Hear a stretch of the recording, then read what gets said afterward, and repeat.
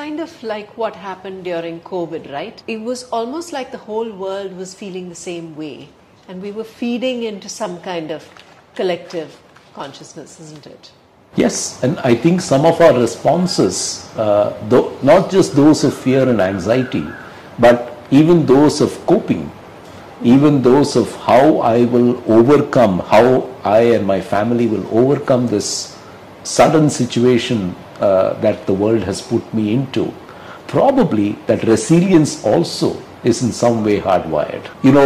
You could say, you could argue that a lot of this is passed on from generation to generation as stories. You heard from your grandmother what happened when they went through the war and so on. So yes, it's possible that it's hardwired into you through experience, through knowledge, through wisdom that is passed on.